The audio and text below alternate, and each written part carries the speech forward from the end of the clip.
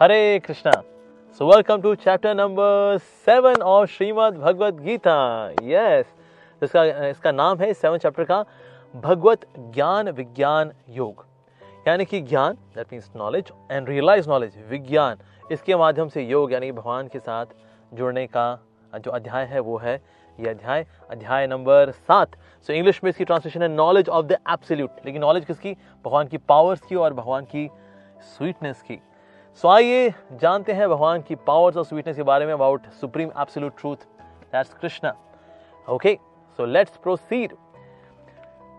तो श्री भगवान ने कहा, हे प्रथा पुत्र, अब सुनो कि तुम किस तरह मेरी भावना से पूर्ण होकर और मन को मुझ में आसक्त करके योगाभ्यास करते हुए मुझे पूर्णतया संशय रहित जान सकते हो। तो यानी भगवान को ये जानना है। ओके, अगर मुझे भगवान को जानना है तो उसके लिए मुझे क्या करना पड़ेगा? मन को ना भगवान में आसक्त करना पड़ेगा। अच्छा, और क्या करना पड़ेगा मेरे को? भगवान की भावना में मुझे स्थित होना होगा। यानी कि अगर मैं भगवान की भावना में स्थित होता हूँ, ठीक है जी, तो उससे मेरा मन भगवान में आसक्त होगा और तब मैं भगवान को जान पाऊंगा। More we are desperate for the Lord, only to that proportion we can know the Lord. ठीक है जी, तो किस प्रोपोर्शन में भगवान के लिए तृष्णा है, दैट्स मोस्ट इंपॉर्टेंट एक्चुअली। अन्यथा कई लोग हैं जो प्रयास करते रहते हैं जानने के लिए, but since they are not very enthusiastic, बहुत उत्साही नहीं भगवान को जानने के लिए, तो इसलिए मन को उनमें आसक्त करना बहुत जरूरी है और भगवान के प्रति भावना में स्थित होना होगा। Then we can know Krishna completely, तो फिर भगवान को पूर्ण रूपेण हम लोग समझ सकते हैं। ओके, आगे बढ़ते हैं जी। अब मैं तुमसे पूर्ण रूप से व्यवहारिक तथा दिव्य ज्ञान कहूंगा। ठीक है जी, इसे जान लेने पर तुम्हें जानने के लिए और कुछ भी शेष नहीं रहेगा। तो व्यवहारिक और दिव्य ज्ञान, दैट मीन्स प्रैक्टिकल नॉलेज और साथ ही ट्रांसेंडेंटल नॉलेज, दोनों के बारे में भगवान चर्चा करें। और भगवान कह रहे हैं बस ये जानने के बाद now nothing would be left. बाकी ऐसे कुछ स्क्रिप्चर्स हैं जहां पर कि जो प्रॉफिट हैं, मैसेंजर हैं, वो बोल रहे हैं अपने फॉलोअर्स को अभी बहुत कुछ है जो मैं तुम्हें नहीं बता सकता क्योंकि तुम लोग बचा नहीं सकते। तो दैट मीन्स ऐसे स्क्रिप्चर्स हैं, नो डाउट। लेकिन जहां तक सनातन धर्म की बात है, यहां पर भगवान खुला बोल रहे हैं अब इसके बाद कुछ जानने को शेष नहीं रहेगा।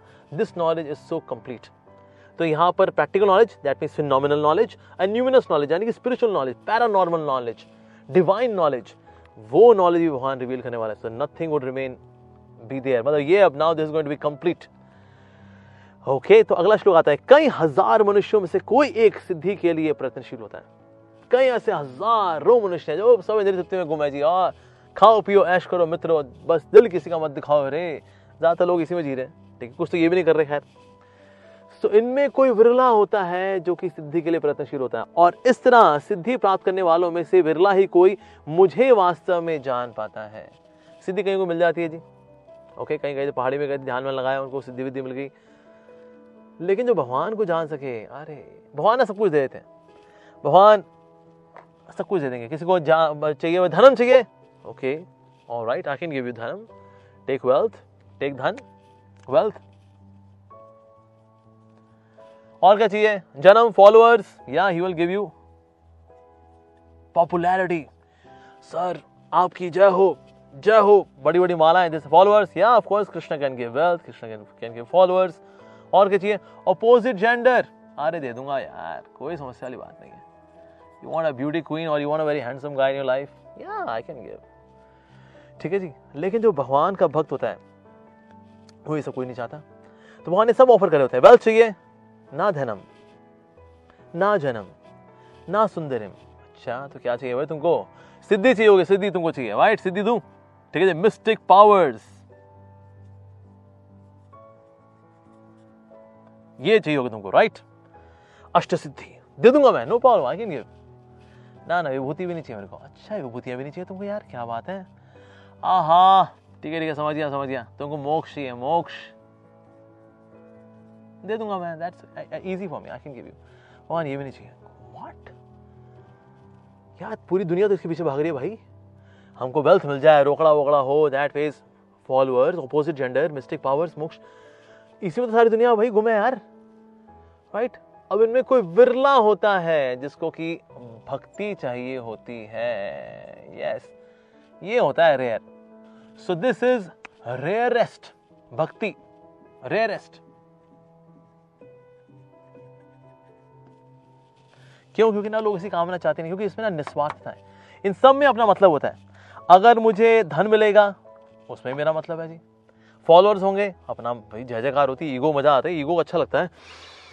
Opposite gender, of course, sensuality, sexuality, fun, wow, mystic powers, oh yes, इसमें भी ईगो बढ़ती है। I can do something which is para-human, supra-human, wow, मोक्ष, लिबरेशन, इन सबसे स्यापों से मुक्ति मिले तो मोक्ष। लेकिन सब में अपना मजा का सोचता है व्यक्ति, अपना मजा, मेरा मजा, मेरा मजा, मेरा मजा, कुछ नहीं। अगर भूख के मजा नहीं हुआ तो त्याग करके मजा, लेकिन मजा किसका? मेरा। ये भक्ति वाला होता है ना, ये भगवान की सेवा करता है। And that's why this person is rare, क्योंकि ये निस्वार्थ है। ओके, कृष्ण भक्त निष्काम अतएव शांत, लेकिन ये बड़े रेयर होते हैं जी। हाँ, तो इसीलिए कई लोग हैं जो सिद्धि के लिए, परफेक्शन के लिए चाहत रखते हैं, लेकिन परफेक्ट कोई कोई हो पाता है जी, बड़ा कोई रेयर होता है ऐसा। सो पृथ्वी, जल, अग्नि, वायु, आकाश, मन, बुद्धि तथा अहंकार, ये 8 से विभक्ति, मेरी विभक्ति, मेरी भिन्ना प्रकृति है बेसिकली। सो भगवान से मैटर भी आ रहा है। Matter is also coming from Krishna. तो मैटर वाला क्या क्या आता है? मैटर में 2 पार्ट है। मैटर के 2 पार्ट है, एक तो है ग्रॉस, ठीक है जी, और दूसरा है सटल। सो ग्रॉस में क्या आता है? उसमें आते हैं earth, water, fire, air, ether. Subtle में क्या क्या आते हैं, यानी कि सूक्ष्म में क्या आते हैं? माइंड, इंटेलिजेंस, ईगो, ठीक है जी। तो ये लेकिन आगे से रहे, as per Bhagavad Gita 7.4, matter is coming from Krishna. Okay, alright. अच्छा, अब नेक्स्ट पे आते हैं। अब देखते हैं, अच्छा और क्या कह रहा है? मैटर तो भगवान से आ रहा है, लेकिन स्पिरिट वो कहां से आ रही है बोला, यानी लिविंग एंटिटीज।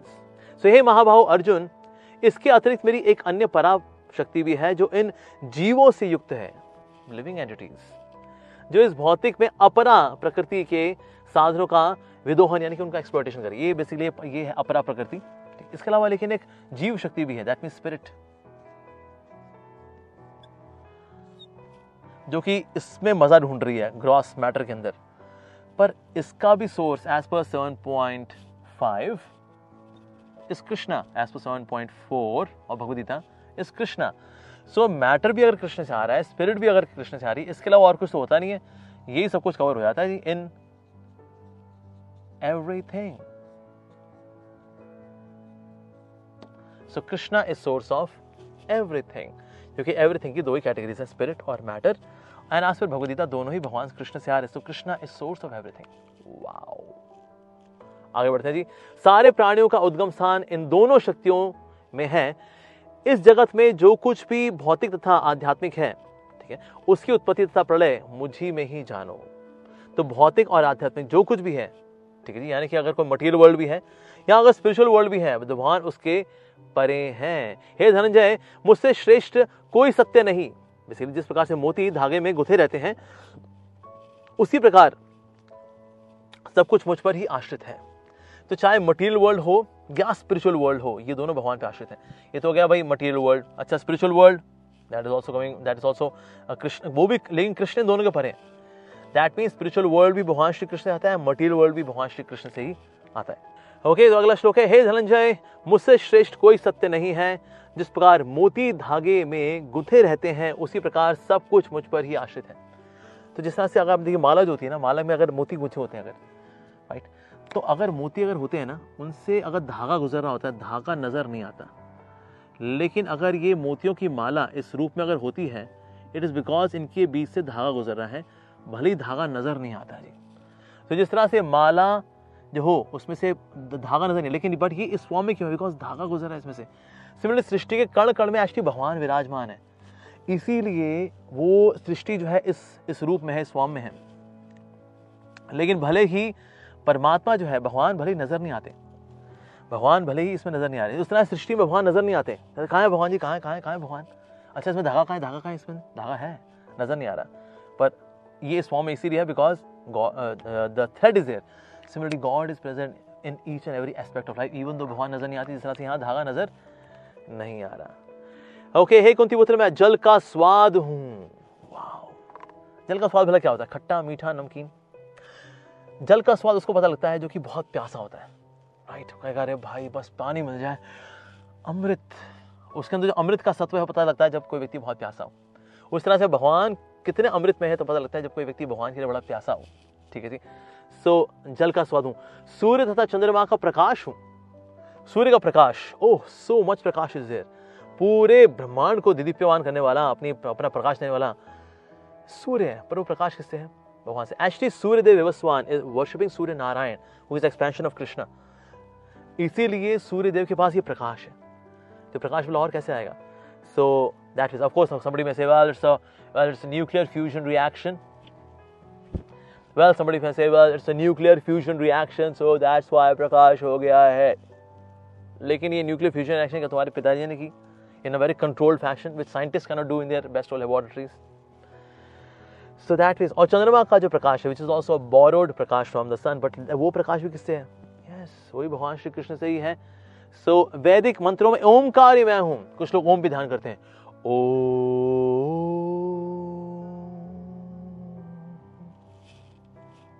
लेकिन सर ओमकार भी कृष्ण है। यस, सारे मंत्रों में ओमकार, क्योंकि सारे जो मंत्र हैं उनकी शुरुआत ओम से होती है। ओम गणपतये नमः, ठीक है, ओम शनिश्चराय नमः। चाहे किसी देवी देवता का प्रणाम मंत्र होना, पहले तो भगवान का नाम आएगा जी, ओम। और ओम का मतलब भी क्या होता है? अ उ म, इनसे मिलकर, इन तीनों से मिलकर के बना है ओम।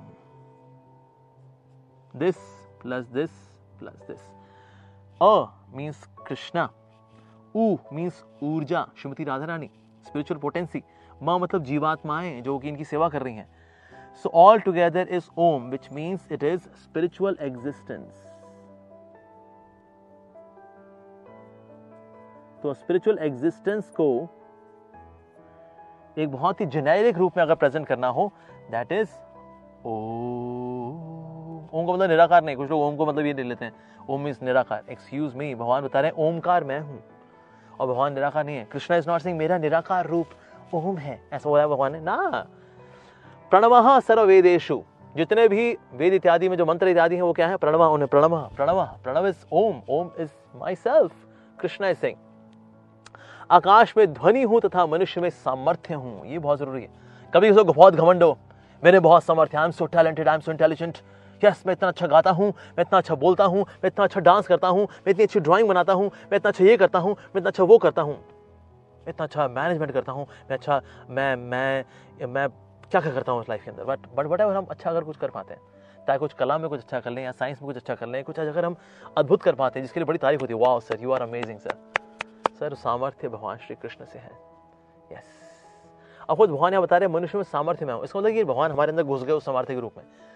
बेसिकली ये विभूतियां हैं जो भगवान की, ठीक है। हालांकि विभूति योग आएगा आगे जाकर के, लेकिन विभूति योग बेसिकली बता के रहा है किस प्रकार से कोई चीज अगर कहीं पर स्पेशल है ना, वो भगवान की उपस्थिति से। तो इसीलिए अगर मनुष्य में सामर्थ्य हो, तो सामर्थ्य मतलब भगवान की विभूति है उस व्यक्ति के अंदर, and he does something very special way. कोई अच्छा गाता है, कोई अच्छा डांस करता है, कोई अच्छा पेंटिंग बनाता है, जो भी हम अच्छा कर पाते हैं इस दुनिया के अंदर, वो सामर्थ्य भगवान से। तो कभी अगर घमंड आ रहा हो, ये चैप्टर 7 वर्स नंबर 8 पढ़ लें। पौरुषम निषु, पुरुषों में जो निषु यानी कि नरों में जो पौरुषम यानी सामर्थ्य है वो मैं हूं। तो चाहे कोई स्त्री हो या पुरुष हो या कोई व्यक्ति हो, किसी में कुछ खास सामर्थ्य है तो भगवान से वास्तव में। Okay, now next one is मैं पृथ्वी की आद्य सुगंध। पृथ्वी में सुगंध है एक्चुअली, और ये उनको पता लगती है जो कि ना जब कभी जो गार्डनिंग करते हैं और आप गरम गरम जमीन पे ना पानी दो अगर, वाह द फ्रेग्रेंस, पृथ्वी की अपनी फ्रेग्रेंस है। और ये फ्रेग्रेंस इतनी अद्भुत है कि पृथ्वी से ही हर चीज को अपनी फ्रेग्रेंस मिलती है। सनफ्लावर हो या रोज हो या लोटस हो, हर चीज में, चमेली में फ्रेग्रेंस प्राप्त हो रही किससे? पृथ्वी से। सो पृथ्वी की एवरीथिंग देयर ओन फ्रेग्रेंस। लेकिन वो उसमें फ्रेग्रेंस वाला कहां से आई? भगवान श्री कृष्ण ने फ्रेग्रेंस दी है जी। अग्नि में ऊष्मा मैं हूं। अग्नि का एसेंस क्या है? हीट। पर वो हीट कहां से आ रही है अग्नि के अंदर? वेल भगवान श्री कृष्ण से आ रही है। मैं समस्त जीवों का जीवन हूं। हमें अगर जीवन है, प्राण है, we are full of life. Yes, कुछ लोग बहुत लाइवली होते हैं, यस मैं रॉकिंग यू, लेकिन ये रॉकिंग ये उसकी लाइफ में आया कैसे? ये जिंदगी जो उसकी रॉकिंग हो रखी है, लाइफ के अंदर जो लाइफ भरती है तो भगवान श्री कृष्ण से आती है। यस, तपस्वियों का तप मैं हूं। तपस्वी लोग बहुत तपस्या करते हैं तो बहुत कुछ सहन भी करते हैं। गर्मी को सहन करेंगे, सर्दी को सहन करेंगे, इंद्रियों के वेग को सहन करेंगे, तो ये तपस्या का बल प्राप्त होता है, तो वो घनघोर तपस्या कर पाते हैं। लेकिन ये तपस्या करने का जो एप्टीट्यूड है, ये स्ट्रेंथ है तपस्या करने की, भगवान से आती है। भगवान अगर ये छीन लेना, सब तपस्वियों की तपस्या they would collapse in their तपस्या। हम जो तपस्या कर पाते हैं स्ट्रेट बैठ कर कर पाते हैं, that's because of Krishna's mercy actually. भगवान की दया के बिना वी कांट इवन डू तपस्या। तो कोई बहुत तपस्वी होकर उसको बहुत घमंड हो रहा हो, एक्सक्यूज मी सर, आप तपस्या पता क्यों कर पा रहे हैं? Because of Krishna's mercy. तो कभी तपस्या घमंड नहीं करना चाहिए, मैं बहुत तपस्वी हूँ, मैं तो निर्जला व्रत रख लिया मैंने। सर एक्सक्यूज मी, ये व्रत आप रख पाए बिकॉज ऑफ कृष्णा। ये तपस्या, ये दम, ये भगवान से आता है। घमंड नहीं करना चाहिए अपनी तपस्या का। यस बिल्कुल। और आगे बढ़ते हैं जी। हे प्रथा पुत्र, ये जान लो कि मैं ही समस्त जीवों का आदि बीज हूं, समस्त जीवों का। So that means Krishna is अहम बीज प्रदापिता। So that means of all the living entities, not just Hindus, not just Indians, not just human beings, all living entities. तो भला उनका बीज यानी जो पिता है वास्तव में वो कौन है? That's Krishna. So how many children does Krishna have? भगवान श्री कृष्ण के कितने बच्चे हैं? Infinite, because they are infinite living entities. That's why Krishna has infinite children. Okay, they are not biological children, of course, but Krishna has got all these children because we are coming from Krishna. Aham bija prada pita. ठीक है जी। So बीजम माम सर्वभूतानाम विधि Partha सनातनम। So बीजम माम सर्वभूतानाम, जितने भी जीव हैं, so मैं उनका बीज हूँ। ठीक है जी। बुद्धिमानों की बुद्धि तथा समस्त तेजस्वी पुरुषों का तेज हूं मैं। तो कुछ लोग जो बहुत तेज होते हैं, यानी अगर किसी का बहुत बुद्धि भी, अगर सर बुद्धि आ रही है तो भगवान श्री कृष्ण से आ रही है, इसलिए अपनी बुद्धि पे बहुत घमंड नहीं करना चाहिए। जैसे हिरण्यकशिपु ने सोचा था मैं बुद्धि से ट्रिक कर दूंगा भगवान को। यस, मैं ब्रह्मा जी से ऐसा वरदान मांगूंगा जो कि अमरता जैसे ही वरदान होगा वो। ठीक है, मुझे वरदान दे दो, ना मैं घर के अंदर मरूं, ना घर के बाहर मरूं, ना मैं आकाश में मरूं, ना जमीन में मरूं, मैं 12 महीनों में कभी ना मरूं, मैं 84 लाख लोग जितने भी जीव हैं इनमें से ना मरूं, ना अस्त्र से मरूं, ना शस्त्र से मरूं। लो जी, अब बताओ, सब कवर कर दिया मैंने, सब कवर कर दिया। मैं बहुत बुद्धिमान, मैं बहुत बुद्धिमान। 1 मिनट सर, सबको बुद्धि देने वाले, सुप्रीम बुद्धि देने वाले, जो सुप्रीम बुद्धिमान व्यक्ति है ना भगवान है। भगवान ने ठीक है बेटा, तू कह रहा है भाई घर के अंदर ना मारूं, घर के बाहर ना मारूं, ठीक है, तेरे को मैं चौखट में मारूंगा। ठीक है, मैं दिन में ना मरूं, ना रात को मरूं, मैं तेरे को शाम को मारूंगा। मैं तेरे को ना अस्त्र से मरूं, ना शस्त्र से मरूं, मैं तेरे को नाखून से मारूंगा। नाखून ना अस्त्र होते हैं, ना शस्त्र होते हैं। ना जीवित से मरूं, ना मृत से मरूं। जो नाखून होते हैं ना वो जीवित होते हैं, ना मृत होते हैं। ठीक है जी, वो तो शरीर का हिस्सा है, लेकिन बढ़ भी रहे होते तो वो जीवित है भी नहीं भी है। ना जीवित से मरूं, ना मृत से मरूं। 84 लाख योनि में किसी से ना मरूं। नरसिंह भगवान आए, वो 84 लाख योनि का तो दिखते नहीं भाई। चेहरा जो है वो सिंह का है, शरीर जो है वो इंसान का है। लो जी, 12 महीनों में किसी भी दिन में ना मरूं। जो 13 मास आता है, अधिक मास आता है, पुरुषोत्तम मास, भगवान ने उसमें मारा। लो जी, अच्छा, ना आकाश में मरूं, ना जमीन में मरूं। भगवान ने अपनी गोद में लिटा करके मारा। जो गोद होती है ना तो जमीन पर है ना वो आकाश में है। या तुम बुद्धिमान समझते हो अपने आपको? हाँ, ये बुद्धि मैंने दी है तुमको, इसे बुद्धि में तुम्हारा बाप हूं मैं, इसलिए कभी घमंड नहीं करना अपनी बुद्धि के ऊपर। वेल, बुद्धि जो है मेरे से आ रही है। तो समस्त तेजस्वी पुरुषों का तेज ही मैं हूं। तो तेजस्वी जो लोग, मैं बहुत तेजस्वी इलस्ट्रियस लोग हैं, जिनको देख लगता है वाह इनमें कितना तेज है, वाह। तो जो लोग बहुत तेज हैं वो भी भगवान श्री कृष्ण से हैं, और जिन लोगों में बहुत तेज है वेल वो भी भगवान श्री कृष्ण से ही है। यस, मैं बलवानों का कामनाओं तथा इच्छाओं से रहित बल हूं। So I am the strength of the strong devoid of passion. ठीक है जी, क्योंकि कई लोगों में बल तो होता है लेकिन साथ में पैशन भी होता है। मुझसे पंगा नहीं है, देखा नहीं बाइसेप्स ट्राइसेप्स हमारे ना। ये व्यक्ति में बल तो है, लेकिन ये बल में क्या है, घमंड भी है। सो कृष्ण इज सेइंग कि बलम बलवताम चाहम काम रागा विवर्जितम, यानी काम और राग, यानी कि होता जब बल आता है तो फिर इच्छा भी आती है, मैं ये भी करूं, मैं वो भी करूं। वह काम राग विवर्जितम, उसके बिना। So that means strength of the strong devoid of passion and desire, वो मैं हूं वास्तव में। सो कृष्ण स्पेसिफाइंग कि मैं बल में भी कौन सा वाला बल हूं वास्तव में। ठीक है जी, ओके। हे भरत श्रेष्ठ अर्जुन, मैं वह काम हूं जो धर्म के विरुद्ध नहीं है। So I am that sex life which is not against the principles of religion, because sex life is meant for recreation, it is not meant for procreation. ठीक है जी, दो शब्द हैं, एक है recreation यानी कि for fun, दूसरा है procreation यानी कि संतान उत्पत्ति के लिए। इवन पशु लोग भी when they have physical union, when they have sex, it is for procreation. तो सेक्स लाइफ अगर कोई मिसयूज करता है, that means they use for recreation, वो इंसान करता है actually. But sex life is not for recreation, it is meant for procreation. Like animals में they have breeding season, only in that time they have breeding, उसका and that's it, and then they are in normal life, that's it. इंसान है, they want to enjoy sex life always. So इसीलिए even sex life should also be as per the principles of religion. जैसे अगर हम चाहते हैं कि हमारा बच्चा हो अगर, तो फिर पति पत्नी को क्या करना चाहिए, उस दिन भगवान के नाम का जप करना चाहिए। यस, बहुत 64 माला 8 घंटे जो है भगवान का नाम का जप करें, जितना हो सके करें, जितना हो सके प्रैक्टिकल आपके लिए करिए। साथ ही वैष्णवों का, संतों महात्माओं को आशीर्वाद देना चाहिए कि आज हम एक सोल को अपने जीवन में लाने का प्रयास करेंगे, तो अच्छी आत्मा हमारे जीवन में आए, तो आशीर्वाद दीजिए। तो वैष्णवों का, संतों का, भक्तों का आशीर्वाद लेकर के, अपने गुरुजन का आशीर्वाद लेकर के, भगवान का नाम करके, and then when they have physical union, तो उस वक्त फिर इसको यज्ञ माना जाता है। दैट मीन्स जो बीज है फ्रॉम पुरुष gets into the womb of the wife, so उसकी योनि में जब जाएगा तो एक तरह का ये यज्ञ माना जाता है। And then very good soul is there, जिसका वो अब वो गर्भ धारण करेगी। अब ज्यादातर लोग क्या करते हैं, well we are going for honeymoon, we got married, now we are going for honeymoon, yes, we are going to Mauritius, we are going to New York, we are going to Goa, yes, we are going to Kerala, yes, party man, party, we are going for honeymoon. So honeymoon में क्या होता है, कोई आशीर्वाद नहीं होता, ना किसी संत का, ना महात्मा का, ना उसमें नाम जब होता है, फिर बस वो फिर हो जाता है, that's it, हो गया। उसके बाद फिर भूत प्रेत बाहर निकल के आते हैं, लोग कहते हैं फिर देखिए ये बच्चा पैदा हुआ है हमारा, मतलब इतने दुख दिए हैं जी संतान ने हमें, बता नहीं सकते हम, मतलब हमें लगता है हमारे सारे कर्म काटने के लिए यही आ गया हमारे जीवन के अंदर, इतने ओहो।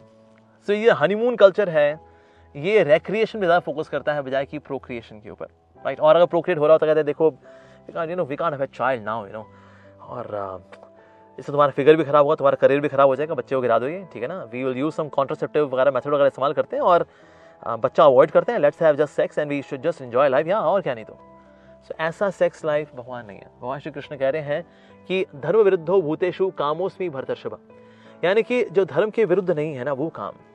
सो दैट मीन्स ऐसा काम, यानी कि ऐसी सेक्स डिजायर, ऐसी sexual activity which is in the codes of religiosity, that sex life I am Krishna सिंह। तो वो भगवान फिर कंसिडर करते हैं, यस। पर that sex life which is just for fun, I squeeze your skin, you squeeze my skin, that kind of sex life, well Krishna says I am not that.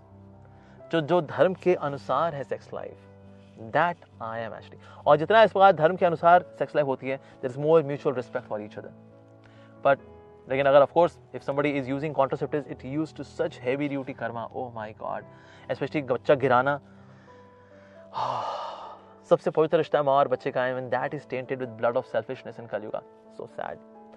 But yes, so sex life can also be done in a very pure way. It can be like a yajna, okay, offering of the virya in the womb of the wife.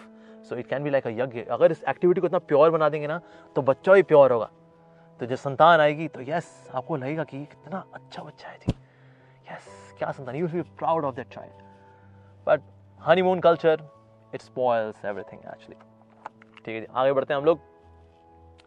तुम जान लो कि मेरी शक्ति द्वारा सारे गुण प्रकट होते हैं, चाहे वह सत्वगुण हो, रजोगुण हो या तमोगुण हो। एक प्रकार से मैं सब कुछ हूं, किंतु स्वतंत्र हूं। मैं प्रकृति के गुणों के अधीन नहीं हूं। प्रकृति तीन गुण किससे आ रहे हैं? मेरे से आ रहे हैं।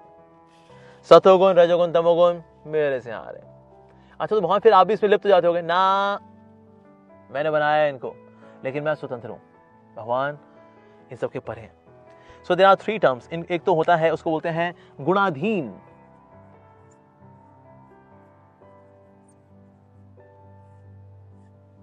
ठीक है जी, ओके। ये होता है गुणाधीन, एक होता है गुणातीत। गुणाधीन का मतलब the one who is under the three modes of nature. गुण का मतलब three modes. So जो उसके अधीन है, जैसे हम आप हम लोग क्या हैं, गुणाधीन है जी।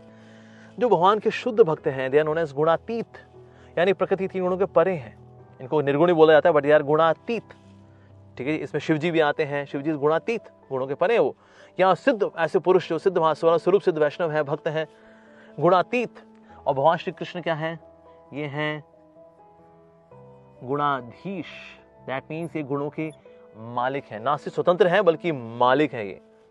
So they are the slaves of three modes of nature. They are free from the three modes of nature, and he is the malik of three modes of nature. प्रकृति के 3 गुणों के अधीन नहीं है जी, ये उनके अधीन है। प्रकृति के 3 गुण ये भगवान के अधीन है। हाँ यस, और ये प्रकृति के 3 गुणों की बनी हुई माया है, बेसिकली त्रिगुणी माया। तो 3 मोड्स ऑफ नेचर जो है बेसिकली, जिसमें आते हैं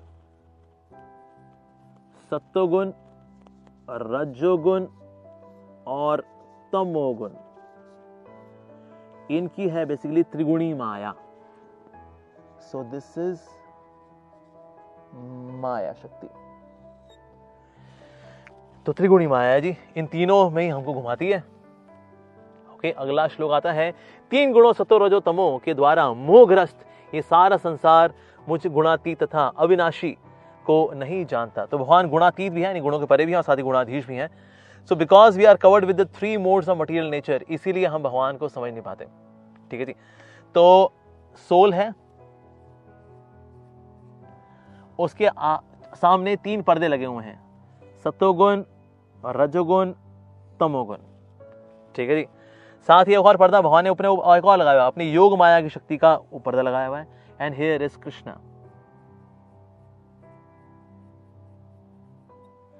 तो यानी कि हम में और भगवान के बीच में 4 पर्दे हैं भाई। एक तो के सतो, रजो और तमोगुण के, और ये भगवान की खुद की इंटरनल जो पोटेंसी है उनकी, योग माया समावृता। ठीक है, जो कि आगे जाकर आएगा चैप्टर 7 वर्स 25 के अंदर। सो फिर कृष्ण विल एक्सप्लेन की ना, मेरी योग माया से मैं अपने आप कवर रखता हूँ, इसलिए वो कुछ अगर मान लो इससे फ्री हो भी जाए सत्तो रजो तमो से, वो कहते हैं निराकार निराकार। ये प्रकाश क्या है भाई? भाई भगवान तो वही निराकार है जी, निराकार है। हाँ जी, अरे क्योंकि ना वो योग माया शक्ति को देख करके आ गए। योग माया ने जिनको ढक रखा है ना, उनको देख नहीं पाते। योग माया शक्ति भक्तों को प्रकाशित करती है। सो बेसिकली ये चौथा पर्दा खुलता है सिर्फ भक्तों के लिए। कोई निराकारवादी हो सकता है वो इन 3 पर्दों को हटा दे, लेकिन ये पर्दा बिना भक्ति के नहीं हटता। इसीलिए वो निराकार के दर्शन करके सोचते हैं वाह निराकार निराकार। भाई भाइयों, अद्वैत अद्वैत अद्वैत, निराकार निराकार निराकार, ये करके वो लोग निकल जाते हैं। कहते हो गया भाई, हमें दर्शन हो गया भाई, निराकार के दर्शन हो गए, हमने देख लिया। अरे भाई साहब,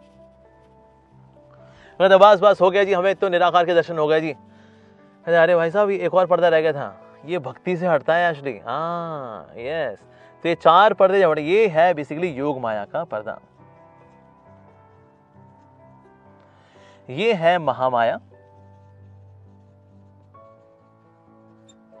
वैसे तो महामाया भी जो है भगवान के बिना हटती नहीं है, और इस बात की पुष्टि करेंगे भगवान अगले श्लोक में। प्रकृति के 3 गुणों वाली इस देवी शक्ति को पार कर पाना कठिन है। ये जो है ना, ये 3 गुणों वाली शक्ति, सतो रजो तमो वाली जो महामाया है, इसको पार पाना कठिन है, भगवान बता रहे। ठीक है जी। अब भगवान कठिन है तो फिर कैसे निकलेंगे, कैसे ऐसे? किंतु जो मेरे शरणागत हो जाते हैं वे सरलता से इसे पार कर जाते हैं, क्योंकि वो गुणाधीश है ना भाई। वो भगवान श्री कृष्ण इस गुणाधीश, इनके शरण में आ जाओ जी, तो फिर भगवान क्या करेंगे, आपको महामाया से मुक्त कर देंगे और योग माया का पर्दा भी हटा देंगे। तो बेसिकली 4 पर्दे हटने हैं। सत्वगुण का हटेगा, सबसे पहले तमोगुण का हटता है, तमोगुण का पर्दा हटता है, फिर रजोगुण का पर्दा हटता है, फिर तमोगुण का पर्दा हटता है। यस, जब ये हट जाता है दैट मींस मुझे इसकी सीक्वेंस जो है चेंज करनी पड़ेगी। So this ways it would be तमोगुण एंड दिस इज सत्वगुण। तो पहले तमोगुण का पर्दा हटता है, फिर रजोगुण का पर्दा हटता है, फिर सत्वगुण का पर्दा भी हट जाता है। उसके बाद भगवान की जो योग माया शक्ति है, फिर इसका पर्दा भी हटता है। फिर सोल को भगवान श्री कृष्ण के दर्शन हो पाते हैं। भगवान के दर्शन तो ये ऐसे होंगे। कैसे? 4 पर्दे। हाँ, इवन ये 3 पर्दे भी खोलने के लिए व्यक्ति को भगवान की शरणागत होना पड़ेगा। बिना भगवान की शरण में जाए हुए ये पर्दे नहीं खुलने वाले। किंतु जो मेरे शरणागत हो जाते हैं वे सरलता से पार कर जाते हैं। यस, तो 4 पर्दे हट जाएंगे एंड पर्सन कैन हैव दर्शन ऑफ कृष्ण। अदरवाइज माया से कौन लड़ सकता है भाई? माया is so powerful, very very powerful. एक समय नारद मुनि ने कहा भगवान को कि भगवान ये आपकी माया शक्ति के बारे में मैंने बहुत सुना है, ये दर्शन कराइए ना भगवान। आपकी माया शक्ति होती क्या? मतलब मैं देखा पूरी दुनिया घूमा है इसके अंदर, घूम रखी है इसके अंदर, थोड़ा दर्शन हमें भी करा दीजिए। भगवान ने कहा अरे छोड़ो ना नारद, कोई और टॉपिक बात करते हैं, लेट्स डिस्कस समथिंग एल्स। कहते नहीं प्रभु, आज तो हम इस बारे में चर्चा करेंगे, ये अपनी माया दिखाइए चीज क्या। अरे नारद छोड़ो ना, कोई और बात करते हैं।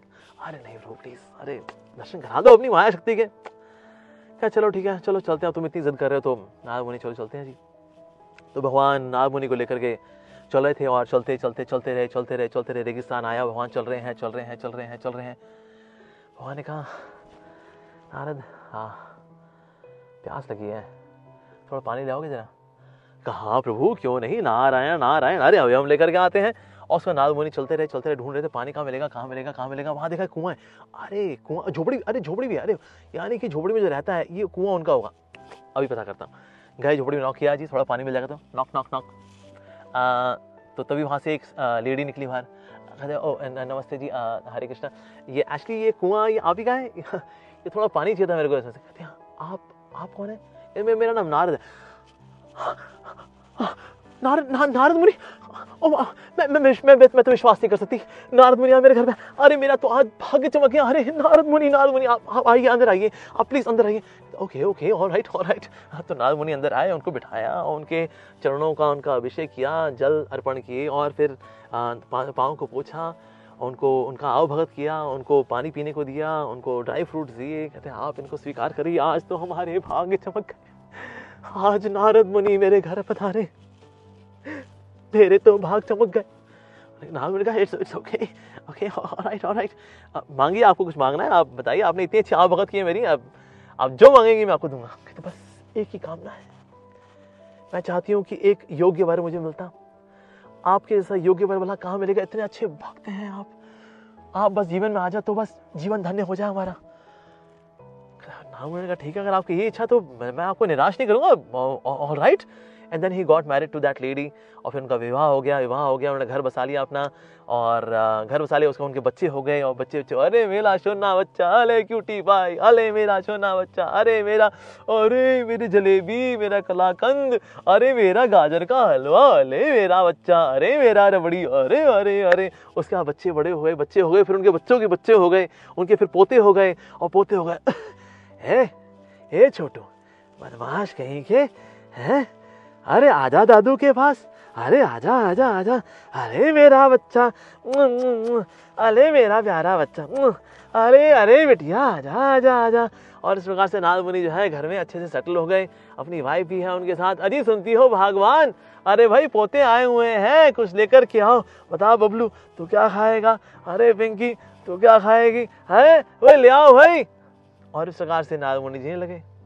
और एक समय ऐसा हुआ, बाढ़ आई, ऐसी बाढ़ आई, घर को बहा ले गई, घर ऐसे बहने लग गया वहां पर, और पत्नी छूट रही है, बच्चे पोते, अरे बच्चे, अरे मेरा, अरे और इस प्रकार से पूरा घर बह गया, बच्चे बह गए, घर संसार उनका सब बहता जा रहा है, सबके हाथ पकड़ना चाह रहे हैं लेकिन कोई हाथ नहीं आ रहा है, अरे और उसका सब बहते जा रहे। और नारद मुनि भी जो है तेज लहरों में ऐसे बहे जाए, बहते और लहरों ने जा करके उनको एक पेड़ के नीचे जाकर पटक दिया। जैसे ही ऊपर देखा, वहां बैठे थे भगवान श्री कृष्ण। वहां ने कहा कि वो नारद मुना, मेरे को प्यास लगी थी, एक गिलास पानी मिलेगा?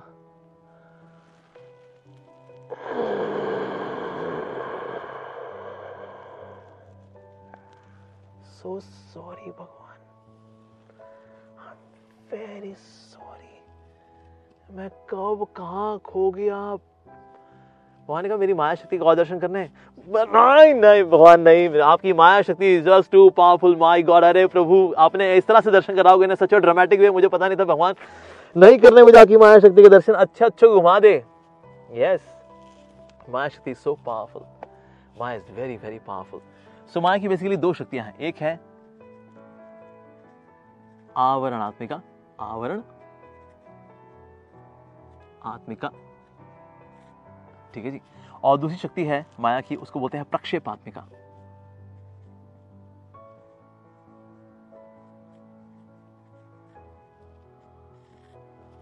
ओके, अब ये आवरण आत्मिका क्या करती है? आवरण का मतलब क्या होता है? कवरिंग, ये नॉलेज को ढक लेती है। So this is covering potency.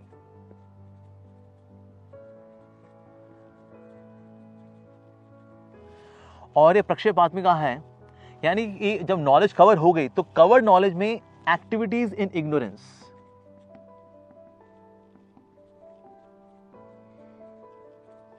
जैसे मान लो कोई दारू से धूत हो जाए तो दारू पी क्या होगा, भूल जाएगा वो क्या है। ओके, सो दैट इज आवरणात्मिका, यानी कि वो बंदा भूल गया।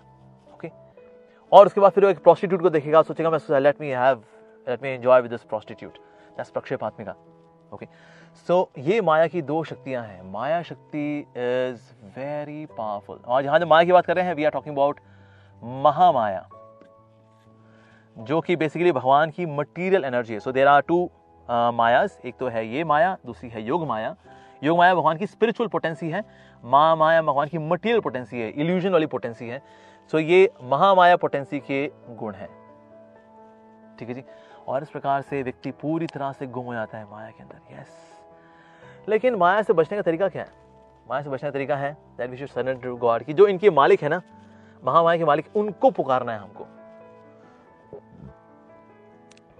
शुरू क्या?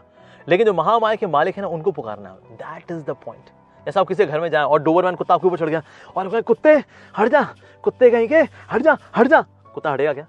नहीं, कुत्ता नहीं हटेगा। और कुत्ते को अगर आप चाहते हैं कुत्ता आपका पीछे छोड़ दे, डोबरमैन कुत्ता जो आपके ऊपर आ गया है, आप उसके मालिक को पुकार गए, अरे भाई साहब, अरे भाई साहब, ये कुत्ते को हटाई जी। तो मालिक बोलेगा, ए Tommy, get down, get down, I say get down. तो कुत्ता ऊपर चढ़ा हुआ है ना, तो नीचे उतर आएगा वो। मालिक के कहने पे कुत्ता छोड़ेगा, राइट। उस तरह से जो माया शक्ति है भगवान की शक्ति है।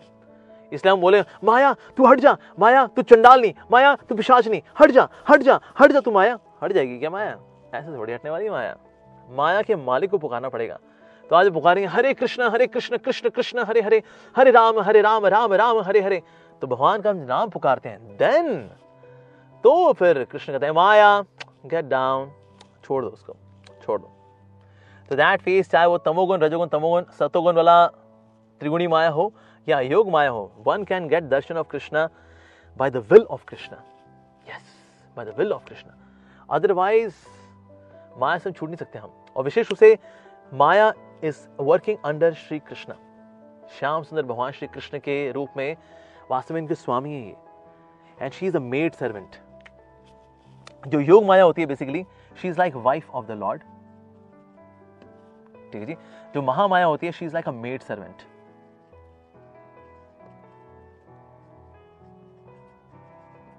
जिस तरह से मालिक कभी मेड से डायरेक्टली बात नहीं करता, ठीक है जी। बात करेगा तो अपनी वाइफ को बोलेगा, क्या देखो उसे कहा करो टाइम से आया करे, हाँ। बट मालिक जो होता है नौकरानी से डायरेक्टली बात नहीं करता। So similarly Krishna does not interact with Mahamaya directly, ठीक है जी। He interacts through Yog Maya. Yog Maya, you ask Mahamaya to do this, ठीक है, वो आगे आ रहा है, थोड़ा उसकी परीक्षा लो अच्छे से, या डू दैट। तो इसीलिए भगवान श्री कृष्ण जो है, ही इज द मालिक of Mahamaya as well as Yog Maya. So she is spiritual potency and she is a material potency.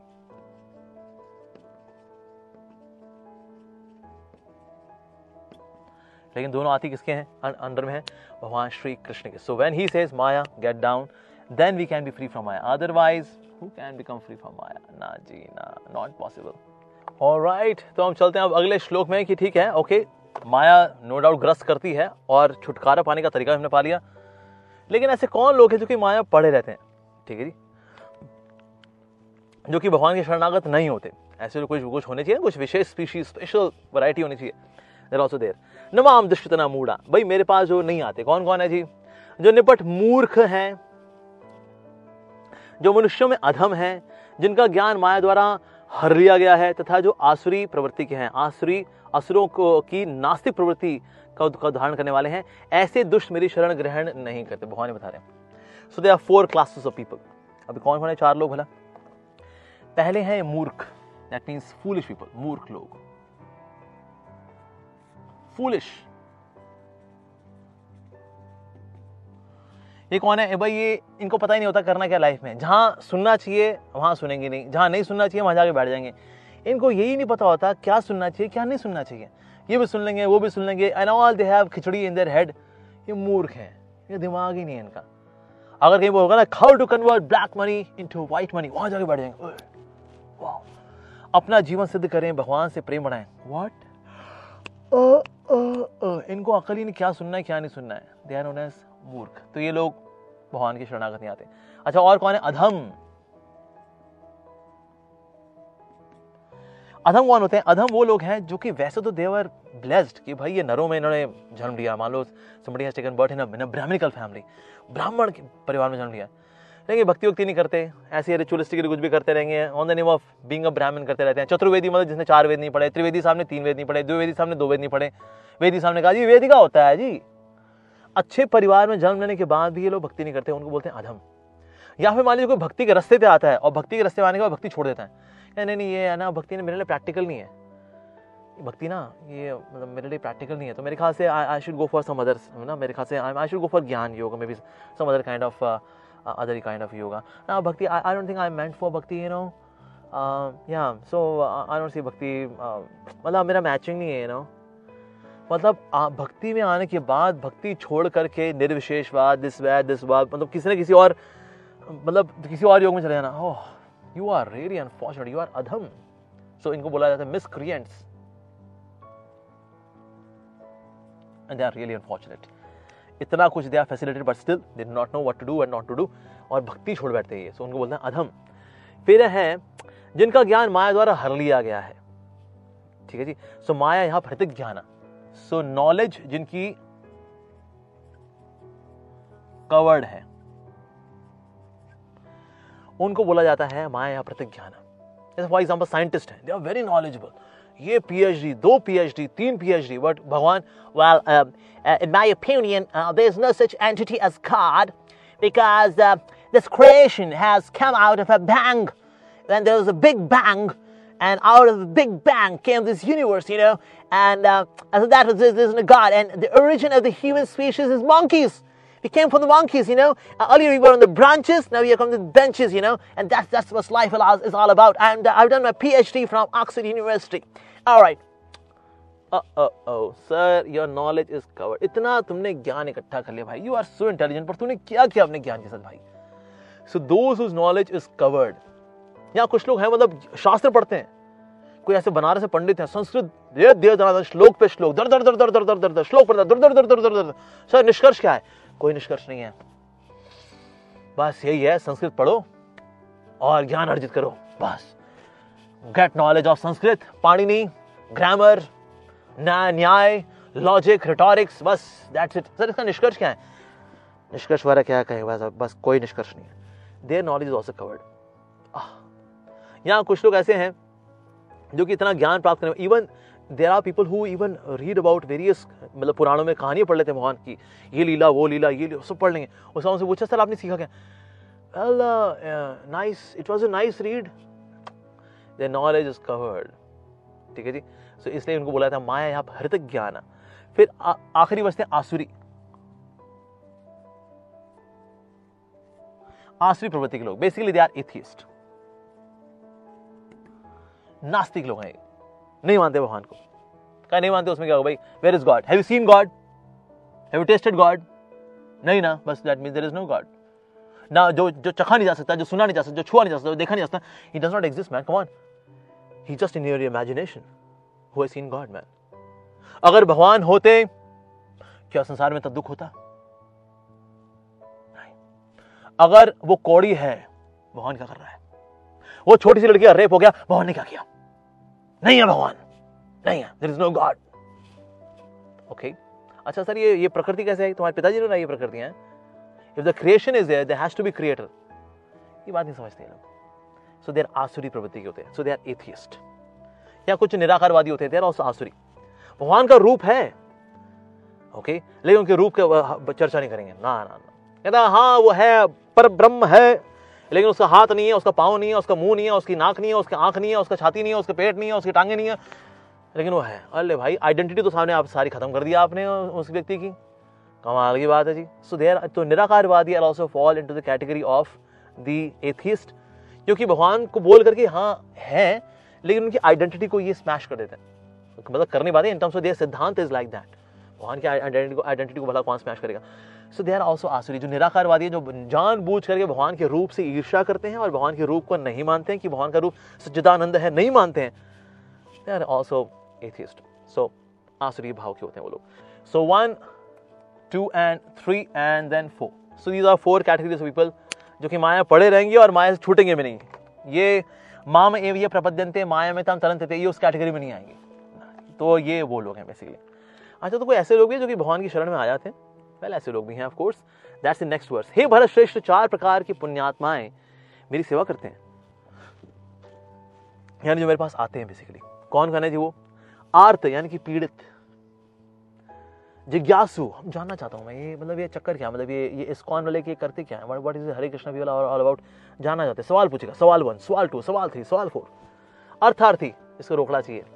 या प्रभु आपकी पत्नी तो लक्ष्मी है, उससे कहिए ना थोड़ा सा पल्लू थोड़ा झाड़ दे हमारे ऊपर भी, और क्या थोड़ी तो लिफ्ट करा दे, 1 नहीं 2 4 दिला दे। अरे प्रभु, अरे प्रभु। अर्थार्थी।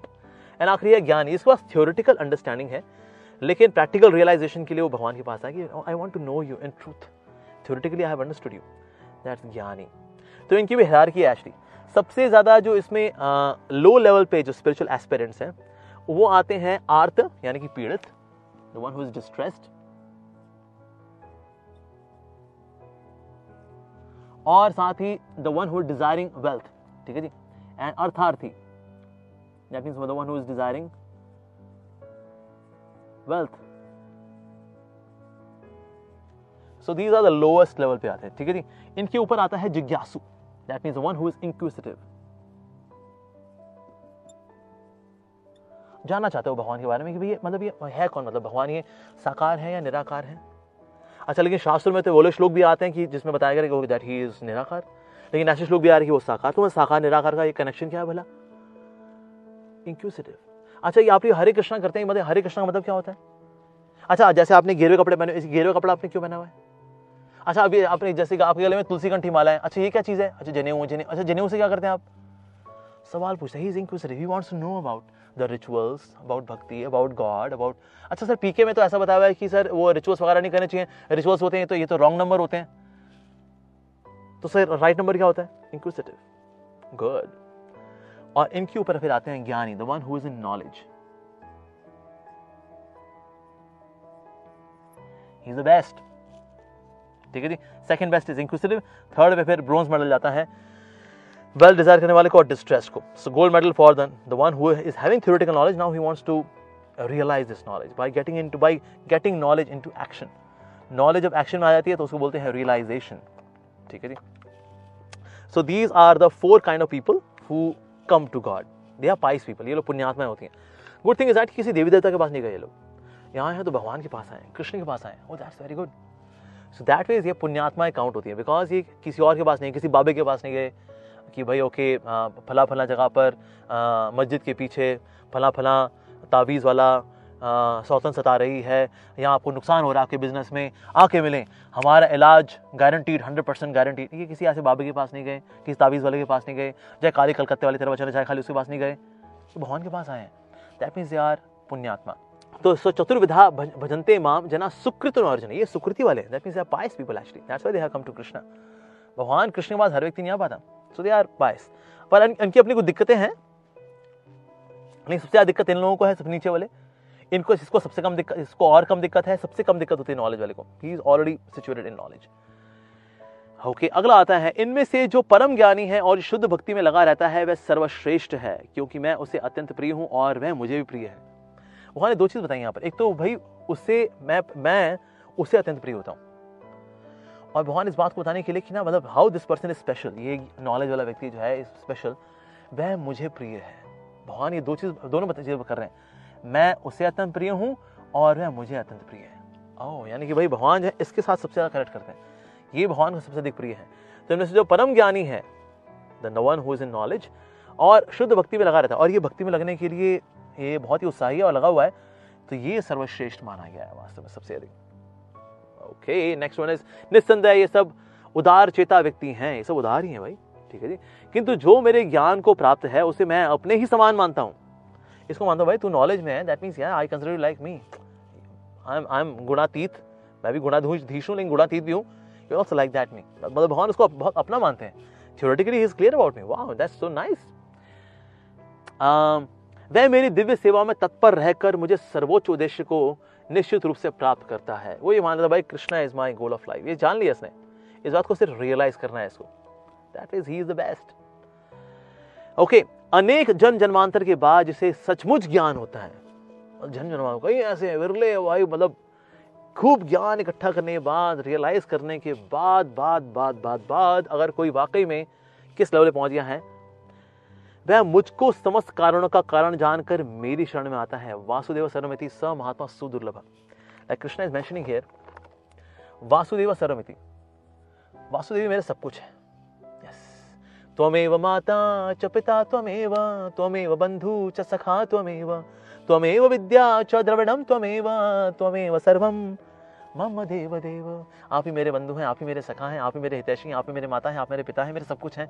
You are my everything, o my lord. So Vasudev सर्वमिति। जो बेवकूफ लोग होंगे वो क्या कहेंगे, सर्वम ना बस यही वासुदेव है, ये भी वासुदेव, वो भी वासुदेव, ये भी वासुदेव। ना ना सर, सब कुछ वासुदेव नहीं है। वासुदेव मेरे सब कुछ है। जो ये जानता है मेरे वासुदेव भी मेरे सब कुछ है, ऐसा महात्मा दुर्लभ नहीं है। वो तो जी सुदुर्लभ है, मीन्स अत्यंत दुर्लभ। One is rare and it is very rare. Such a soul is very rare who knows Krishna as my all in all. Krishna is my all in all. बस हो गया जी अपना। तो जो इस लेवल ऑफ रियलाइजेशन तक पहुंच चुका है, ऐसा व्यक्ति बहुत ही दुर्लभ माना गया। तो इसलिए वासुदेव सर्वमिति। तो ultimately the goal of all the yoga system, all the practices is that to realise कि किस प्रकार से भगवान श्री कृष्ण मेरे सब कुछ है, इस बात का रियलाइजेशन करना। और ऐसा सोल बहुत रेयर होती है जी। आगे बढ़ते हैं। और कुछ ऐसे भी हैं जो कि वासुदेव सर्वमिति नहीं करते। कुछ ऐसे लोग भी हैं, या ऑफ कोर्स ऐसे लोग भी हैं जिनकी बुद्धि भौतिक इच्छाओं द्वारा मारी गई है। Those whose intelligence is stolen by material desires, वे देवताओं की शरण में जाते हैं। प्रपद्यन्ते अन्य देवता, ठीक है जी। तम तम नियम आस्थाय प्रकृत्या नियता स्वया।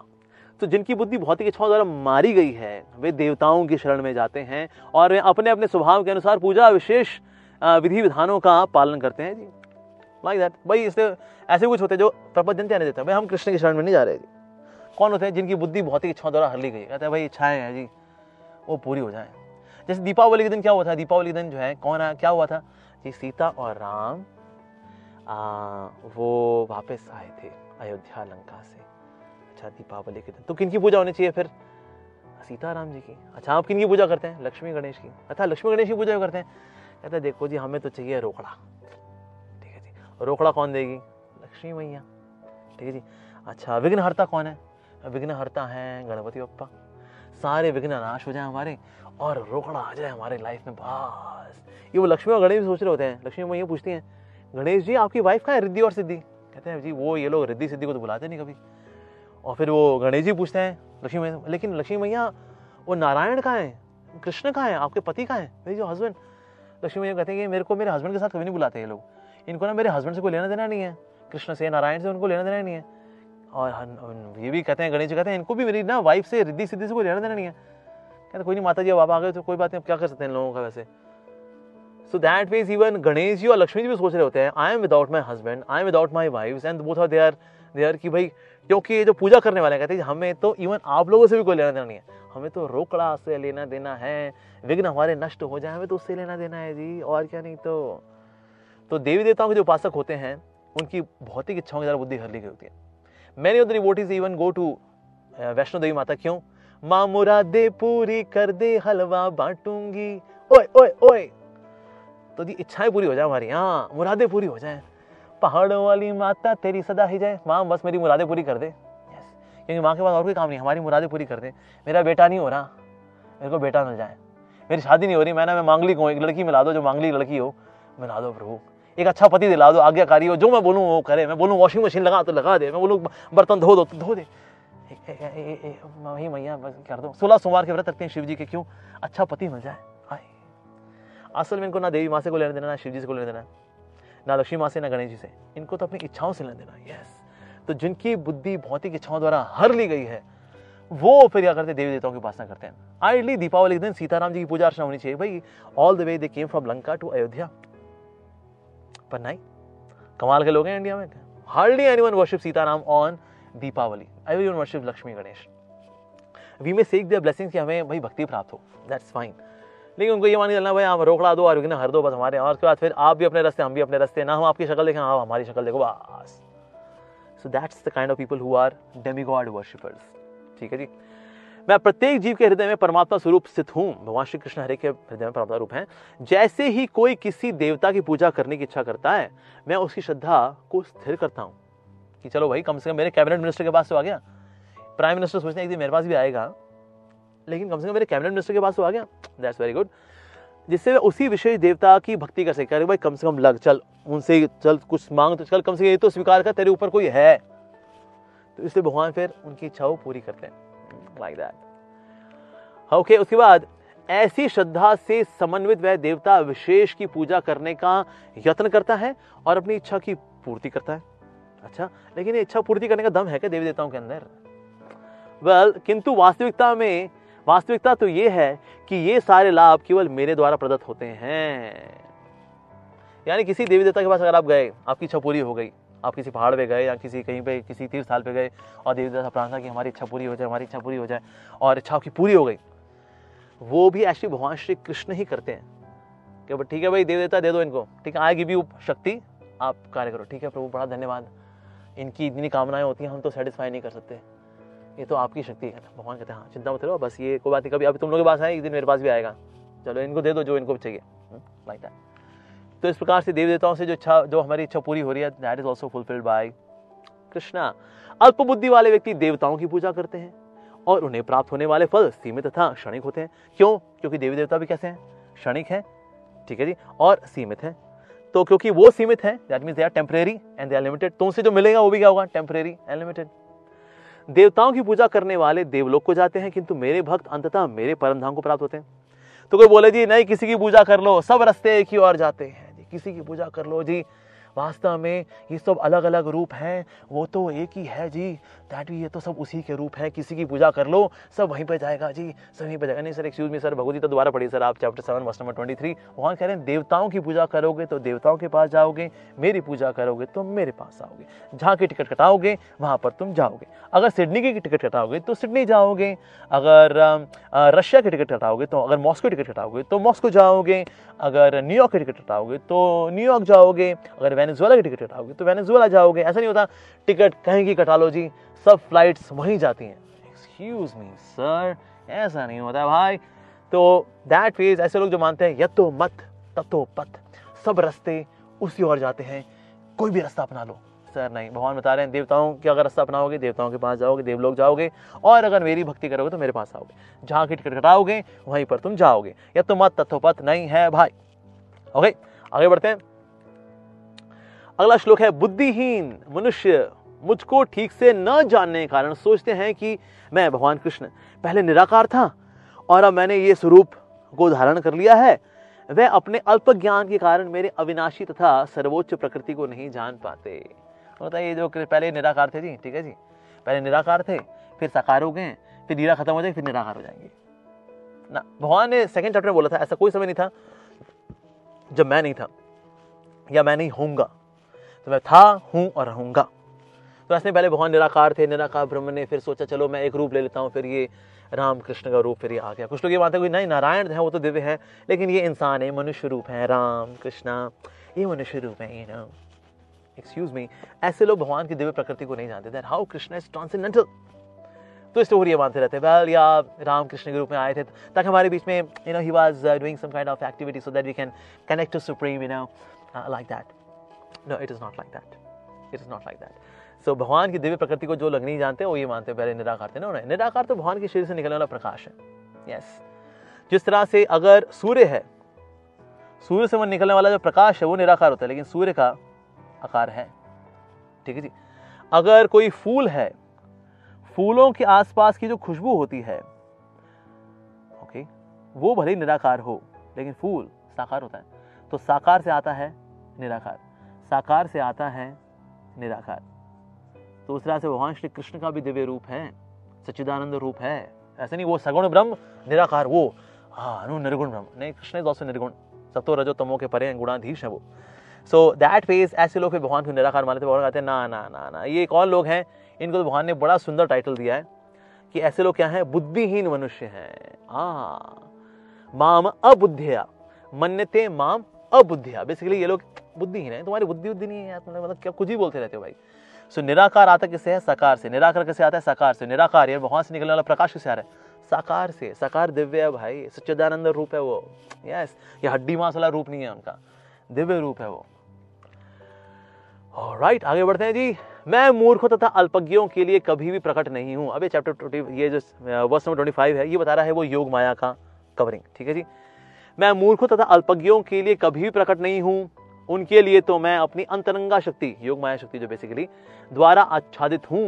न हम प्रकाश सर्वस्य योग माया समावृत। तो भगवान अपने आसपास योग माया का कवरिंग रखते हैं, जिसको देख करके निराकारवादी बोलते हैं निराकार निराकार निराकार। एक्सक्यूज मी सर, थोड़ा भक्ति करो तो फिर ये योग माया का पर्दा भी हटेगा, तो भगवान के दर्शन आप कर पाओगे।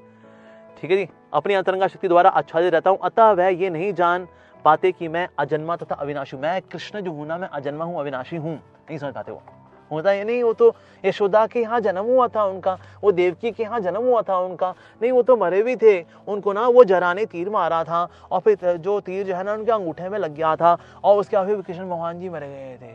अबे लल्लू घोंचू आदमी, तुम यार निहायती भटूरे आदमी हो तुम। अरे बांगड़ू, कृष्णा इज अजन्मा एंड अविनाशी। कृष्ण जो है उनका जन्म ही नहीं होता, प्रकट होते हैं भगवान और अप्रकट होते हैं भगवान। जैसे सूरज है, बोले सूरज के पापा का नाम क्या है? पूरब। अच्छा, सूरज कब मरा? कहते पश्चिम में। ऐसा क्या? नहीं, पूरब में उदय होने से पहले भी सूरज था और अस्त होने के बाद भी सूरज आता है। In the morning people admire sun, wow, सूरज सनराइज, वाओ, और शाम को सनसेट भी हो जाता है। ठीक है जी। इसके बीच में सूरज रहता है, यानी दृष्टिगोचर होता है, दिखाई देता है। लेकिन इसके पहले भी सूरज था और इसके बाद भी सूरज होता है। इस तरह से भगवान श्री कृष्ण बीच में नजर आ रहे होते हैं, तो ये उनका लीला का समय है। ठीक है जी। सो लीला इज हैपनिंग।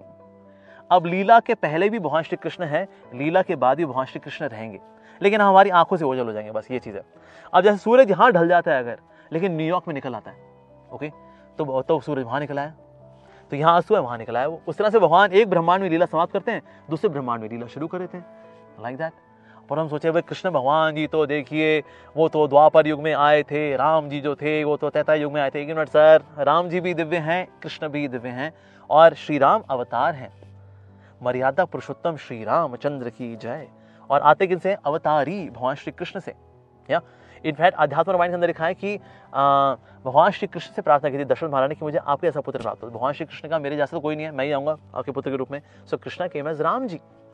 तो बोला जी द्वापर युग भगवान श्री कृष्ण पैदा हुए थे। नहीं सर, वो अजन्मे हैं। जैसे सूर्य जो है अजन्मा है, ऐसा नहीं पूर्व दिशा थी, दिस इज ईस्ट। ईस्ट में सूरज पैदा हुआ और वेस्ट में वो मर गया। ऐसा क्या? No, it is not like that. उस तरह से भगवान श्री कृष्ण यहाँ दृष्टिगोचर हो रहे थे। इसके बाद दृष्टिगोचर नहीं हो रहे, इसके बाद दृष्टिगोचर नहीं हो रहे थे, पर कृष्ण इससे पहले भी थे और इसके बाद भी रहते हैं। That's the way Krishna is. तो इसीलिए जो योग माया की कवरिंग है भगवान श्री कृष्ण के चारों ओर, इसकी वजह से भगवान को देख नहीं पाते लोग। ठीक है जी। एक समय मूसा ने बोला था, हे खुदा अपने मैं तेरा नूर देखना चाहता हूँ। खुदा ने कहा तो मेरे नूर को संभाल नहीं पाएगा मूसा। उन्होंने कहा नहीं, मैं आपका नूर देखना चाहता हूँ। कहा लेकिन संभाल नहीं पाएगा। तो भगवान ने अपना नूर दिखाया, that means his Yog Maya covering. So effulgent, इतना इलस्ट्रियस था कि मूसा बेहोश हो गए। खुदा ने कहा देखा मूसा, मैंने बोला था तू मेरे नूर को नहीं संभाल पाएगा। उन्होंने कहा तो प्रभु अपना नूर थोड़ा कम करिए ना, ताकि मैं आपके रूप के दर्शन कर सकूं, so I can see your divine form. या मेरे खुदा। So then lord reduced his Yog Maya, या and then he could see the divine form of the supreme lord. So Krishna जो है, he is having effulgence around him. बहुत तेजस्वी ओजस्वी है भगवान श्री कृष्ण, लेकिन जो उनकी भक्ति करता है, उनको प्रसन्न करता है, then Krishna can reveal his transcendental form. Yes, otherwise covered है भाई, nobody can see Krishna. Yes, तो चार पर्दे हैं जो साफ करने पड़ते हैं, तमो रजो सतो, महामाया का पर्दा, उसका योग माया का पर्दा। Then one can see Krishna, that Krishna is actually अजन्मा एंड ही इज अविनाशी। जिस तरह सूर्य इज अजन्मा एंड अविनाशी। यस, आगे बढ़ते हैं जी। हे अर्जुन, श्री भगवान होने के नाते मैं जो कुछ भूतकाल में घटित हुआ हो चुका है, जो वर्तमान में घटित हो रहा है और जो आगे होने वाला है, वह सब कुछ जानता हूं। पास्ट भी जानते हैं भगवान, प्रेजेंट भी जानते हैं, फ्यूचर भी जानते हैं। फ्यूचर जानते हैं, इसका मतलब हमारा फ्यूचर फिक्स है क्या? नहीं, इसका मतलब है फ्यूचर में आप जो भी चॉइसेस करेंगे उसके अकॉर्डिंगली फिर भगवान फ्यूचर आपको जानते हैं। If you are going to choose choice 1, तो उसके अनुसार फिर आपका भविष्य क्या होगा वो भगवान जानते हैं। इफ यू डू चॉइस 2, तो उसके अनुसार फिर आपका क्या डेस्टिनेशन होगी भगवान वो भी जानते हैं। इस तरह से भगवान फ्यूचर जानते हैं। जैसे जीपीएस में अगर कोई गलत डायरेक्शन ले लेना, so it reroutes, okay, like that. तो इस तरह से भगवान जानते हैं various choices which we do accordingly what will we get. तो भगवान इस तरह से हमारा फ्यूचर भी जानते हैं। That means we still have a choice and Krishna knows the future as well simultaneously. Okay, तो भगवान श्री कृष्ण आखिरी बात जो बोल रहे हैं इसमें, मैं समस्त जीवों को जानता हूं किंतु मुझे कोई नहीं जानता। कोई भगवान श्री कृष्ण को नहीं जानता जी। भक्त्या माम भी जाना थी, भक्ति से मुझे जान सकते हैं, भगवान श्री कृष्ण बोल रहे हैं, क्योंकि ज्यादातर लोग भक्ति में इंटरेस्टेड ही नहीं है जी। तो भक्ति मुक्ति सिद्धि कामी ये वो, अरे भक्ति करो ना यार तो भगवान को जान पाओगे, then Krishna can be known actually. Okay, हे भरतवंशी शत्रु विजेता, समस्त जीव जन्म लेकर इच्छा तथा घृणा से उत्पन्न द्वंद्वों में मोहग्रस्त होकर मोह को प्राप्त होते हैं। इच्छा और घृणा, डिजायर एंड हेट्रेड। तो बेसिकली डिजायर है, डिजायर होती है रजोगुण में, ठीक है, एंड घृणा हेट्रेड, नफरत करता हूं तुमसे, जाके मर जाओ तुम, दैट्स इन तमोगुण। तो लोअर मोड्स के इन्फ्लुएंस में आकर के वो मोहग्रस्त रहते हैं और द्वंद्व में फंसे रहते हैं इस जगत में लोग। ओके, तो ये अगला श्लोक 7वें अध्याय का 28वां श्लोक। जिन मनुष्य ने पूर्व जन्मों में तथा इस जन्म में पुण्य कर्म किए हैं और जिनके पाप कर्म का पूर्णता उच्छेदन हो गया है, नष्ट हो चुके हैं, वो वह मोह के द्वंद्वों से मुक्त हो जाते हैं और वह संकल्प पूर्वक मेरी सेवा में तत्पर हो जाते हैं।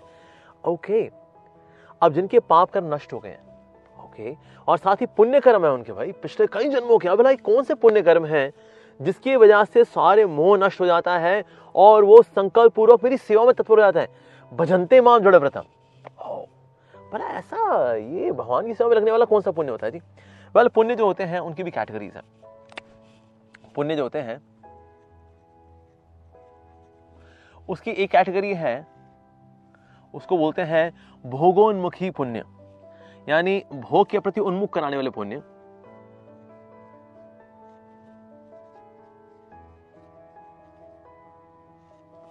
ये पुण्य जब किसी के जीवन में आते हैं, व्यक्ति के जीवन में बहुत सारी सेंस एंजॉयमेंट आती है, मजा आता है, उसके जीवन में इच्छा भी होती है, मुझे मजा करना है, मुझे मजा करना है, मजा करने वाली चीज भी होती है, वातावरण भी होता है। ये तीन चीजें चाहिए होती हैं, वातावरण भी हो, इच्छा भी हो और वो चीज भी हो, ये तीनों चीजें होनी चाहिए। तो जब भोगोन्मुखी सुकृति होती है, ऐसे पुण्य जो कि भोग के प्रति उन्मुख कराने वाले हैं, ऐसी सुकृति जब जीवन में आती है, सो तब व्यक्ति ज्यादा से ज्यादा भोग करना चाहता है और भोग की फैसिलिटी भी होती है उसके पास, भोगोन्मुखी सुकृति। एक और भी कैटेगरी है, उसको बोलते हैं मुक्ति उन्मुखी सुकृति, यानी कि ऐसे पायस मेरिट्स जो कि मुक्ति की ओर उन्मुख कराते हैं व्यक्ति को, कि ना मुझे मोक्ष चाहिए जी। और ऐसे लोग ज्यादातर आपको हरिद्वार और ऋषिकेश में मिल जाएंगे, ये मोक्ष काम ही है, कहता है बस संसार भोग करके मजा हुआ नहीं, संसार त्याग करके मजा करेंगे। सो दैट फेज ये मुक्ति उन्मुखी होते हैं। भाई हमने बड़े कष्ट देखे हैं संसार के अंदर, जन्म मृत्यु के चक्कर से निकलना है हमको, मुक्ति उन्मुखी वाले होते हैं। एक और सुकृति होती है जिसकी यहाँ चर्चा हो रही है, जिसकी वजह से व्यक्ति भक्ति में तत्पर हो जाता है, भजन्ते माम जड़ व्रता, और वो है भक्ति उन्मुखी सुकृति। भक्ति उन्मुखी सुकृति, इसकी वजह से भक्ति की ओर उन्मुख होता है वो। मतलब बचपन से ही जहाँ उसके अंदर ये इंक्लिनेशन होगी, मैं भगवान के बारे में सुनूं, भगवान की लीलाएं जानूं, उनका नाम क्या है, उनका रूप क्या है, उनकी लीलाएं क्या हैं, तो ये सब जानने में उसकी इच्छा होती है। And this person is very happy with devotees. जो मुक्ति उन्मुखी वाले होते हैं, मुक्ति उन्मुखी वाले ना अकेले अकेले रहना चाहते हैं, कहते हैं ये भीड़ भड़क के जोर रखो यार, शोर शराबा, माय गॉड। तो ये मुक्ति उन्मुखी वाले होते हैं, तो इसलिए एकांत में, किसी गुफा के अंदर, किसी जंगल में, किसी नदी किनारे, किसी पहाड़ी के ऊपर, ये वो लोग हैं बेसिकली। तो ये दोनों जो कैटेगरीज हैं ये मटीरियल सुकृति कहलाती हैं,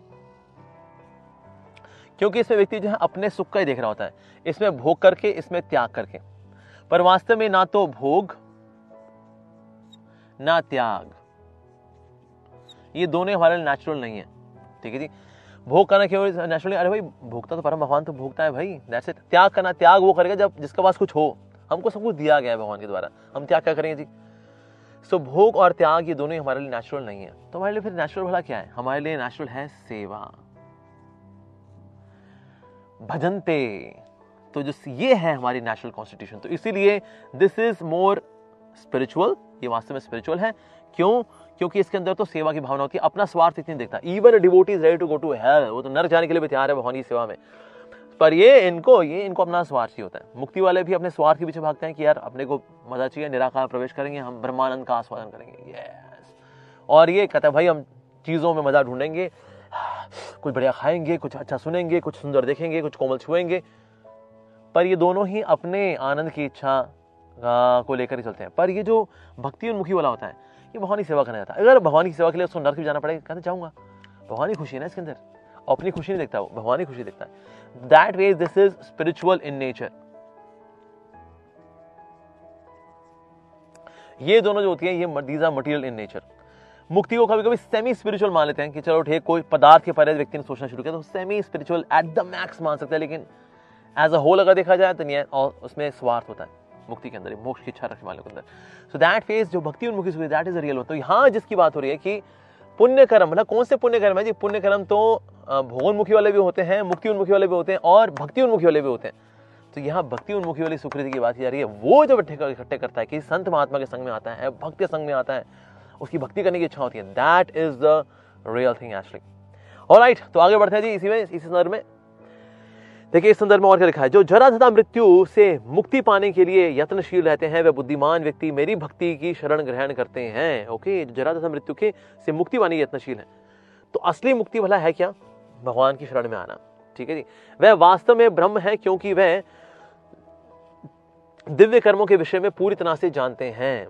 तो ब्रह्म का मतलब है यहाँ पर दिव्य स्थिति को प्राप्त कर जाते हैं। क्यों? क्योंकि वो भगवान के विषय में जानते हैं, दिव्य कर्मों के विषय में पूरी तरह से जानते हैं। Yes, now comes the last verse, जो मुझ परमेश्वर को मेरी पूर्ण चेतना में रहकर मुझे जगत का, देवताओं का तथा समस्त यज्ञ विधियों का नियामक जानते हैं, वे अपनी मृत्यु के समय भी मुझ भगवान को जान और समझ सकते हैं। जो जानते हैं भाई Krishna is all in all, जैसे कि 7वें चैप्टर में आया, वासुदेव सर्वमिति स महात्मा सुदुर्लभ। जो ये जानता है then that person is completely surrendered to the Lord, और भगवान को जान भी पाता है, समझ पाता है और उनसे प्रीति भी बढ़ा पाता है। Alright, now I think we are done with this chapter. Hare Krishna, Krishna Krishna, Hare Hare, Hare Ram, Ram Ram, Hare Hare. Thank you very much. Hare Krishna. Alright, so dear listeners, for a systematic course on spirituality, you can register. Yes, the name of the course is Spirituality for Modern Age, SMA. तो इसके लिए आप जा सकते हैं इस website पे, इसका लिंक नीचे डिस्क्रिप्शन बॉक्स में दिया गया है, www.revivingvalues.com, और वहां पर जाकर आप रजिस्टर कर सकते हैं। पैसा कितना? Absolutely free. और हर एक सेशन के साथ होगा एक Q&A, तो सेशन प्लस Q&A पर वीक आपके लिए होगा। सो सेशन होंगे, उसके बाद then you can send your questions and then we would answer them, और आप उन सेशंस को बाद में भी सुन सकते हैं। अगर आप उस वक्त अवेलेबल नहीं हो पाए, that's understood, that's absolutely okay, उसको बाद में भी आप सुन सकते हैं। So please go and register for Spirituality for Modern Age, revivingvalues.com. Registration is absolutely free. Hare Krishna. So see you there.